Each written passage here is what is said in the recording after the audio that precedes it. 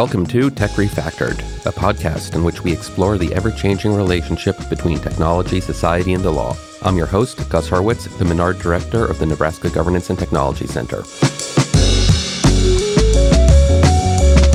My guest today is Heike Hofmann. My name's Heike Hofmann. I'm a professor in statistics at Iowa State University. Her work focuses on statistical graphics and visual inference, and we're going to talk a bit about what those fields are and some of the cool things that you can do with them later in our discussion. But we're actually going to be starting with something that I think is both really cool and totally unexpected for a statistician to be working on. That is criminal forensics, and in particular, the matching of bullets fired from guns. This is the same sort of forensics that you see all the time on TV, crime dramas, CSI. I'll use the example of the X-Files a bit in our discussion. And we're going to talk a bit about what's actually going on and how forensic bullet matching works. We're also going to focus on the science behind the processes that Professor Hofmann and her team use to digitize images of fired bullets and do statistical analyses to do the matching process instead of relying on visual inspection done by humans. Totally fascinating stuff. I love the fact that we are coming at this from a pure mathematical, statistical place to translate that work into what's really tangible and important work in the criminal justice system.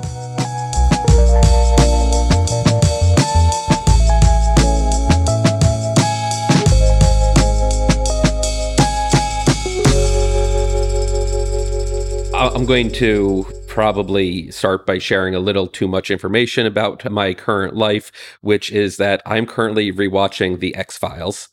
And that is my workout background show right now. And several times in the show, they will have a bullet and they'll have a gun and they need to go and match it, and they'll take the gun to the lab and fire it into a thing of water and then look at the bullets under a microscope, and the lab tech will tell them whether it is a match or isn't a match. And this is a standard television portrayal of bullet matching. And I want to start by asking, how accurate is that portrayal, and what is it that they're doing when they're going through that process? I love those shows too.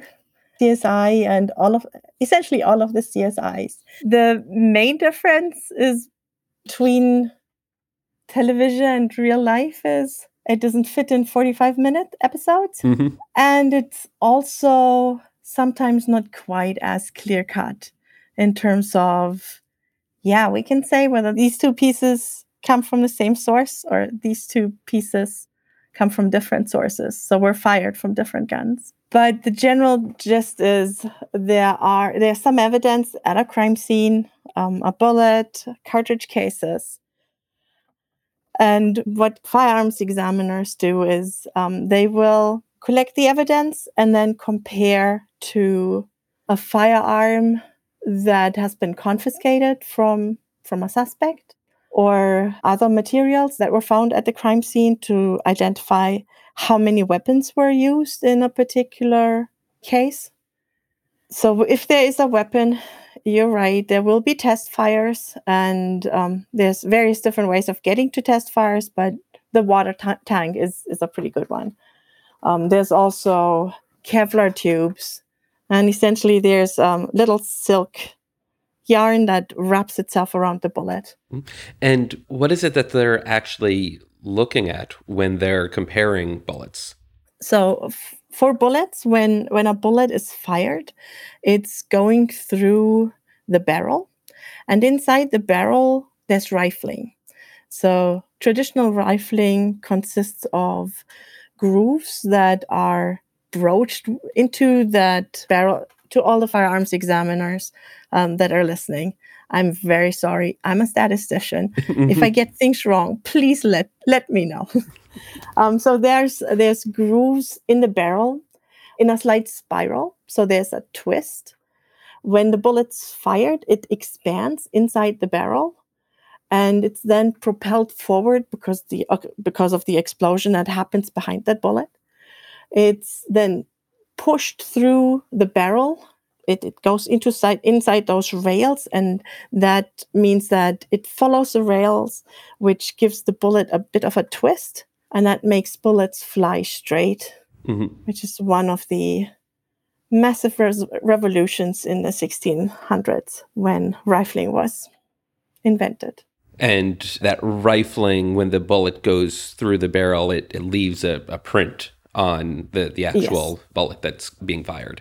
So as the bullet goes through the barrel, there's little micro imperfections in the wall, and these little micro imperfections leave tiny scratches on the bullet.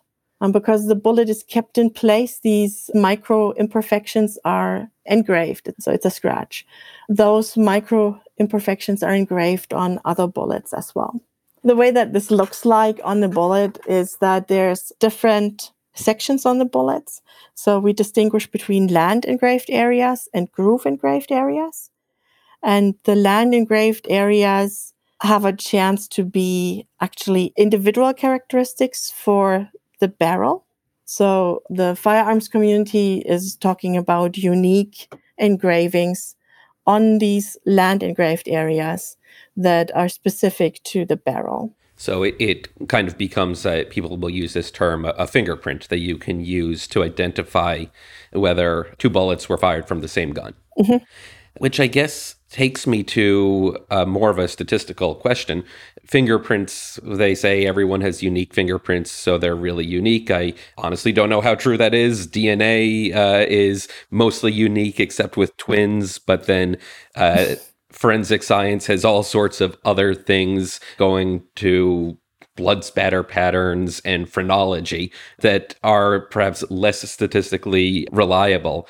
How do we know how accurate the bullet striations, the marks left on the bullets, are from a statistical sense in actually matching two bullets to a single gun? That's a really good question. It's unique, like a fingerprint is a little bit, it's a very strong statement. And firearms examiners in court testify that to the exclusion of any other firearm, they identify two pieces of evidence. So they treat the stria as unique fingerprints. So that has come under criticism by NRC, the National Research Council, in 2009. And then later by a PCAST report, the President's Councils of Advisors in Science and Technology in 2016, because the statements that are made about a lot of the pattern evidence in court does not have established error rates. So we just don't know what the error rates are. And in the absence of error rates, we can't actually say how correct statements are, or with what probability statistically things could go wrong. So in statistics, we're very happy to talk about error rates. We've got multiple types of error rates. So talking about a false positive or a false negative is not something that has a negative connotation. But when we're in these high stakes scenarios, like somebody is convicted or somebody is not convicted, either one of those decisions going wrong is type 1 and type 2 errors suddenly get a completely different meaning. When you started working in this area, what was your sense of how sensitive to error rates the field really is? Or as a statistician, did you start talking to the forensics folks here and say, oh, golly, this is an issue? Or were they doing things reasonably well and being scientific in their approach to this field? The field has existed for 150 years. And I'm convinced that a lot of the things that are in firearms examinations are things that go well and that will survive the general audit. But some things need to be put on a more scientific foundation. And one of the reasons that CSAFE was established, so the Center for Statistics and Applications in Forensic Evidence, was to review some of these protocols and some of the techniques and try to put it on a more scientific foundation. And what I've been involved in is algorithmic matching of firearms evidence so that we have a second avenue, a supplement, if you want, a supplement to the firearms examiner to review and quantify the strength of the similarity of two pieces of evidence. And that goes both ways. So we want to find similarities between two pieces of evidence. But at the same time, we also want to quantify how dissimilar two pieces of evidence are. Mm-hmm. So this takes us to what I immediately think of as one of the hardest and most fascinating things about your work. I can think intuitively if we're talking about the odds of a poker hand being dealt or something like that, or just coin flips or stuff like that, where you have numbers that you can compare the probabilities of, or distributions of. That seems, it's not necessarily simple mathematics, but it's just math that you're performing on numbers.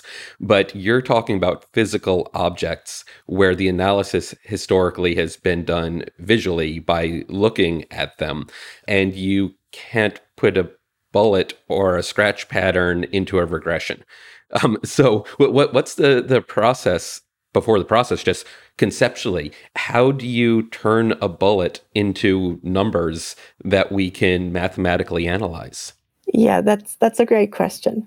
So what initially drew me to looking at firearms examination and pattern analysis is my research area is in data visualization. So I love looking at images and the work that firearms examiners are doing, this comparison of two things that are not completely the same, but very similar, that comes very naturally to me. And that always translates into what I'm also doing at work. So my background is in visualization. And we're also in a very fortunate situation because at Iowa State, we've got the high resolution microscopy lab. So we've got two confocal light microscopes with which we can take images of bullets or anything really. But in this case, images of bullets or specifically very small parts of the bullets at a high resolution. And by high resolution, I mean in the microns. So that's 1/1,000,000th of a meter. You can feel with your finger when you touch a coin. For example, you can feel that profile that's about 100 microns. We are working at a resolution of maybe plus minus 4 or 5 microns. Mm-hmm. It's small. So in a bullet, we can capture the striation marks across a land. And the way that this looks like in a topographic sense is that we get a little piece of that bullet curvature. And on that image, you already see vertical striation marks. So you can see it's like an ISBN. So you see a code of stripes of various thickness at various intervals. So when you're thinking about that, it's really just a one-dimensional piece of information across the bullet surface. Mm-hmm. And that's exactly the technique that we're using. We're first getting rid of any of the extraneous structure. So bullet curvature, we're not interested in, so we take that out. And that is actually a mini regression there. And we take out all of the areas that we're not interested in, like the groove engraved areas on either side of the land. And we're only looking at the residuals from that. So we end up with a curve that has ups and downs. So it's just a curvy line with peaks where we have a striation mark on the bullet and valleys when we're between striation marks. So we do that for all of the bullets that we can get our hands on. And based on that, we can then compare these functions of signatures from one bullet to the next bullet. And when we overlay those signatures, we can already usually see that they are very similar or they're not similar at all. So this is close to what firearms examiners do with their visual inspection. They see whether there's similarity or not. We see that. But the way that we then quantify it is we extract features. So just standard data science technique, machine learning technique. We extract quantitative features out of the set of 2,000 points that we've got for each signature. Something like we compare two signatures and we get the cross correlation value. So that's a very statistical term. What it means is we have our regular correlation, but instead of just taking the first value on the first signature and the first value on the second signature, we shift the second signature forth and back until we get a maximum in those correlation values. So that's kind of, if you were doing this manually, visually, you'd need to rotate the bullets to match them up. So yeah, exactly. by maximizing the correlation, you're finding effectively the orientation of the data. That takes the role of the rotation. Yes. And we can do that automatically to find the right place. So what the signature is measuring, it's, I guess, vertical height or depth of the cuts into the bullets, the striations that correspond to. This is something that puzzled me at first. The idea of lands and grooves. When you're looking at the bullets, it's actually reversed from what you would expect. Exactly. The grooves in the bullets you refer to as lands because it's the land in the barrel. And the land goes actually down. Yep, that's both counterintuitive, but also a really nice sort of conceptual reminder that what you're really trying to do, you're not trying to compare bullets. You're trying to identify whether they were fired by the same gun. So exactly, that's what the real subject of study is. It's the barrel of the gun, not the bullet so much. Yeah, you're right. So the land is engraved by the barrel onto the bullet. And we're looking at the marks that are left by the land in the barrel rather than what might be called land on a bullet. I just love this work, both because completely foreign to me, and I just love learning about new fields and new applications, but it's also intensely nerdy and geeky. I mean that in the best of all possible ways. I love it, but really applied. I mean, this isn't weird, conceptual. You need to be in the field to understand this. This is CSI and X-Files. Everyone sees this, and the criminal justice system. It matters in a really immediate and tangible way. And I guess I'll just ask this way. When you got your PhD, did you have any idea that you would be doing this sort of work? Absolutely not. No, but I think that's partly why I went into statistics. I like to play in other people's playgrounds. And the opportunity with CSAFE came along and I was immediately on board. Since then, I've been collecting data by shooting on the firing range of the local sheriff's office from Story County. And never in my life would I have thought that we would be doing that. My mom did not even allow me to have a toy gun. I'm from Germany, as you might be able to tell from my accent. And it's a very liberal country. Nobody has guns besides the police and soldiers. What was the experience like learning and discovering how this field works? The community is pretty amazing. There's a lot of people happily explaining how guns work, how firearms examination works.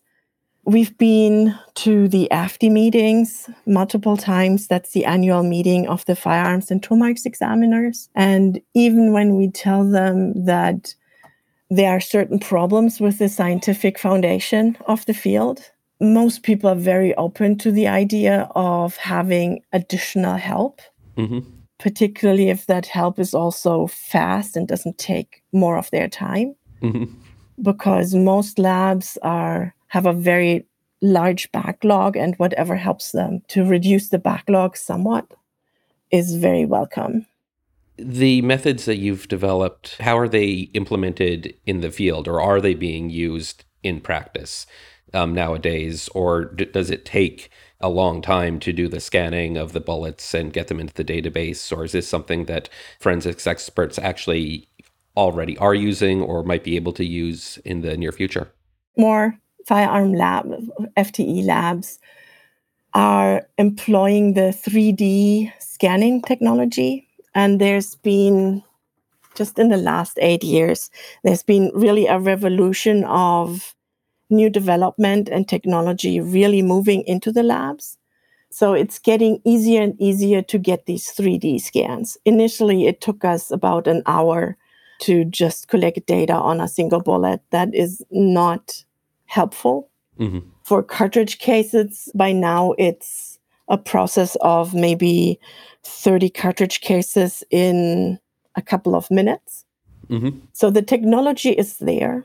What we're working on actively right now is to try to get the technology into the labs, because as statisticians, we're not particularly good about user interfaces or the management of evidence that has to be kept in place.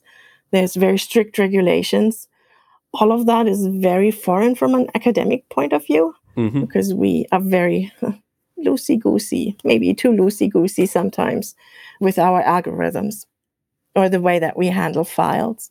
So obviously that step has to be done, but we are in the process of getting some of these algorithms implemented in software that has already done this step of regulation.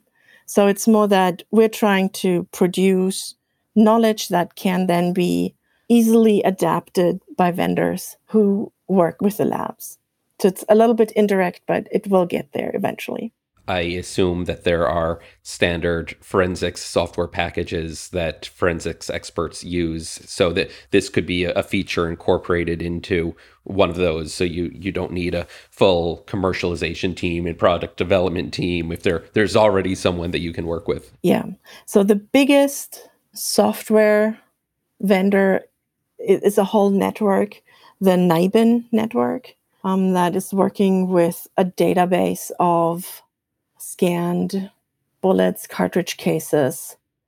And NIBIN has, in the last couple of years, also switched the scanning from just 2D pictures to 3D images that allow profiling a height profile. So I'd like to pivot now and just ask more generally about your field and statistical graphics. Can you just give me the pitch for why students or others should be interested in this field? It sounds like it's got to be a really interesting field. Graphics can save lives. And I'm not even kidding there. There's a lot of, so usually we use graphics to summarize data that is already there. So people actually have the knowledge already, except that that knowledge doesn't transfer into our brains by just looking at the data tables. Mm-hmm. So if you remember the Challenger explosion, it was known that the O-rings didn't withstand low temperatures particularly well. Yet the rocket ship was launched sometime in January or February, and it exploded. Unfortunately, all on board lost their lives. And obviously, in hindsight, people can say, yes, these O-rings fail at low temperatures.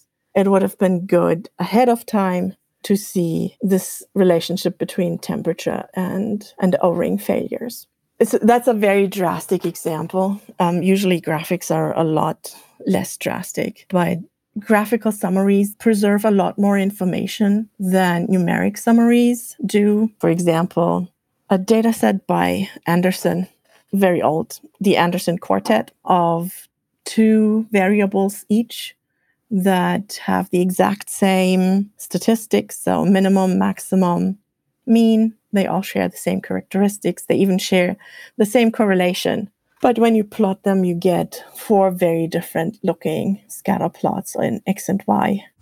Similar thing, the Datasaurus is a new data set with 12 of these data sets, and one of them is actually showing a dinosaur, which is very different to all of the other ones. Mm-hmm. So you, just looking at the numbers, you'd never know this, but once you graphically represent them, you learn, you're able to recognize additional things contained in the data that's there. Mm-hmm. Yeah.